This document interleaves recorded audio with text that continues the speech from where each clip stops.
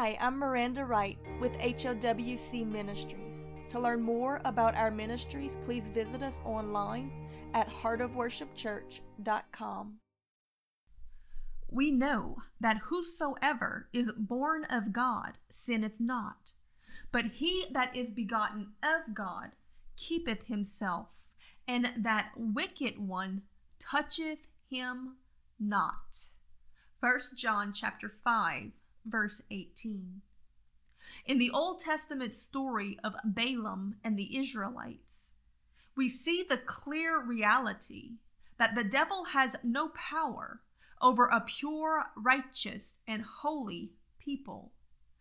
God had given the Israelites his words and commandments with the promise that as long as they obeyed them and served him and him only, the enemy would not be able to touch them. This proved very true as the diviner Balaam was summoned to curse God's anointed, but he could not do it. Balaam, knowing that his powers came from divination, or the devil, knew that he could not touch those who had no sin, God's anointed and holy people. So he plotted with the king to set a spiritual stumbling block before the people, that they might be tempted to fall into sin, knowing that sin separates us from God and brings a curse upon us. It takes us out from under the covering. It separates us from God and brings a curse upon us. But furthermore, it removes God's protection from us, allowing the enemy to reach us in all of his fury, where before he could not. Further proving the point of our opening verse, that when a person is walking in true holiness, obeying God and abstaining from sin, the enemy has no dominion over them. He cannot touch them unless God allows it for the purpose of using them to bring forth a message or for tricking the devil into position for some divinely pre-planned checkmate moment that will bring God greater glory. An example of this would, of course, be the crucifixion of Jesus. Therefore, can we rest assured that as long as we are serving God with our whole heart, abstaining from sin and living holy lives, that we not bring reproach upon the holy name of Jesus Christ, then the devil cannot touch us. For we are under the protection, the huppah, the covering of the almighty hand of God. And knowing this, we can rest assured that whatever comes our way is in and of God's perfect will and plan for us, and be at peace with it. Psalms chapter 23 verse 3 tells us this: He restoreth my soul. He leadeth me in the paths of righteousness for his name's sake. Yea, though I walk through the valley of the shadow of death, I will fear no evil, for thou art with me. Thy rod and thy staff, they comfort me. Thou preparest a table before me in the presence of mine enemy. Thou anointest my head with oil, my cup runneth over. Surely goodness and mercy shall follow me all the days of my life, and I will dwell in the house of the Lord forever. I say all of this to you today to make this point abundantly clear.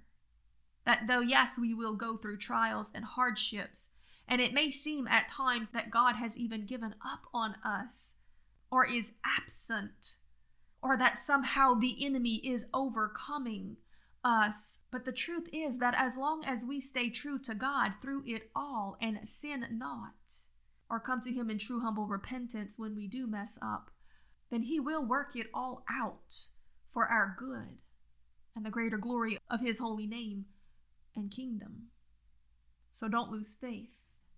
Remember that unless you choose to return to sin or to walk away from him, then the enemy cannot touch you. And if he even dare to try, then God himself will fight for you. Be victorious. and cause a testimony to come forth from it that will build the faith of all that see and hear of it. If God has allowed it, then God will work it out for his glory and for the good. So give him glory in advance and watch him work it all out in miraculous ways. And no matter what it looks like, continue to praise. Don't be afraid. Instead, boast on the Lord. Magnify his name, even in the fires. And like Shadrach, Meshach, and Abednego, only the lies of the enemy will be burned. Boast on the Lord, not only for what he has done, which brings him a little glory, but for what he will do when it seems so impossible for him to do it. For this brings him the greater glory. After all, is anything too hard for our God? 1 Chronicles chapter 16 verse 8 says this: give thanks unto the Lord, call upon his name, make known his deeds among the people, sing unto him, sing psalms unto him. Talk ye of all his wonderful works. Glory ye in his holy name. Let the heart of them rejoice that seek the Lord. Seek the Lord and his strength. Seek his face continually. Remember his marvelous works that he hath done, his wonders and the judgments of his mouth. O ye seed of Israel, his servant, ye children of Jacob, his chosen ones. He is the Lord our God. His judgments are in all the earth. Be ye mindful always of his covenant, the word which he commanded to 1,000 generations, even of the covenant which he made with Abraham, and of his oath unto Isaac, and hath confirmed the same to Jacob for a law, and to Israel for an everlasting covenant, saying, unto thee will I give the land of Canaan, the lot of your inheritance. When we were but so few, even a few, and strangers in it. And when they went from nation to nation, and from one kingdom to another people, he suffered no man to do them wrong. Yea, he reproved kings for their sakes, saying, touch not mine anointed, and do my prophets no harm. O sing unto the Lord all the earth. Show forth from day to day his salvation. Declare his glory among the heathens, his marvelous works among all nations. For great is the Lord, and greatly to be praised. He also is to be feared above all gods. For all the gods of the people are but idols, but the Lord, he is the one who made the heavens. Glory and honor are in his presence. Strength and gladness are in his place. Give unto the Lord, ye kindreds of the people. Give unto the Lord glory and strength. Give unto the Lord the glory due unto his holy name. Bring an offering and come before him and worship the Lord in the beauty of holiness. Oh, the attacks, they may come by men and they may come by demon, but they will not prosper. For no weapon formed against us shall prosper, and every tongue that rises against us we shall condemn. For this is the heritage of the children of the Lord. We will give praise and glory unto him, who is our strength, our shield, and our buckler. And we will speak it forth with all authority to every power and principality. Touch not the Lord's anointed. 2 Corinthians chapter 10 verse 17 tells us this: but he that glorieth, let him glory in the Lord. For it is not he that commendeth himself that is approved, but whom the Lord commendeth. Lord, it is not by our own will, skill, ability, or intellect, but it is by your Spirit. And we will not try to self-promote or validate our own abilities, but we will lift up the name of Jesus, Yeshua, the holy, righteous one of Israel, the one who saves us, the one who empowers us, the one who leads us, guides, directs, forgives, and cleanses us. He is our redemption, our hope, our strength, our salvation, and he is the source of our anointing. The word Christ means the anointed one. And it is only because that he lives on the inside of us that we carry the anointing. Therefore, when God says, touch not my anointed, he's saying, don't lay your hands on my son. And when we yield ourselves to his spirit and allow him to use us, then what the enemy does to us, he does to the Lion of the tribe of Judah. And don't think for a moment that the Father won't swing the rod of his authority in defense of his children. If the attacks come and they seem to be prospering for a moment, just wait. The Lord's setting up his checkmate, because God assures us that it will work out for the good. So if it doesn't seem good yet, he's not done. He's still working. Keep the faith and keep praising. Keep seeking the Lord. Keep growing, keep learning from it, because sometimes what seems like an attack is actually just training. And sometimes what looks like defeat is God setting up the enemy to be put to an open shame. Because his weapons, they cannot prosper, not in this life or in the next. The enemy has already been defeated. What he does now is simply piling up coals of fire upon his own head for the day of judgment. You just stand in the power of the Holy Spirit and be a witness of it. So, Lord, even in the fires and in the storms, we praise you. We sing glory to your name. We magnify you. We give you thanks.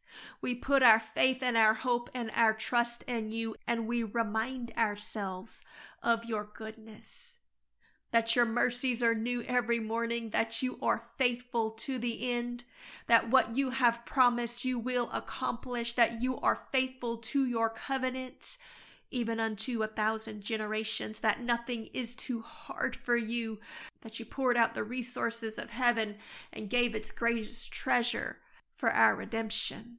What will you not give? What will you not do for your remnant? Oh Lord, we stand and we praise and we give you all thanks, and we stir up that faith and that confidence that you have already spoken your righteous judgments, and you have said, touch not mine anointed, and do my prophets no harm. Oh Lord, we stand in alignment and agreement with you. We stand at the side of the Lion of the tribe of Judah. Oh Lord, we know that your roar is not against us, but the roar of the Lion is with us.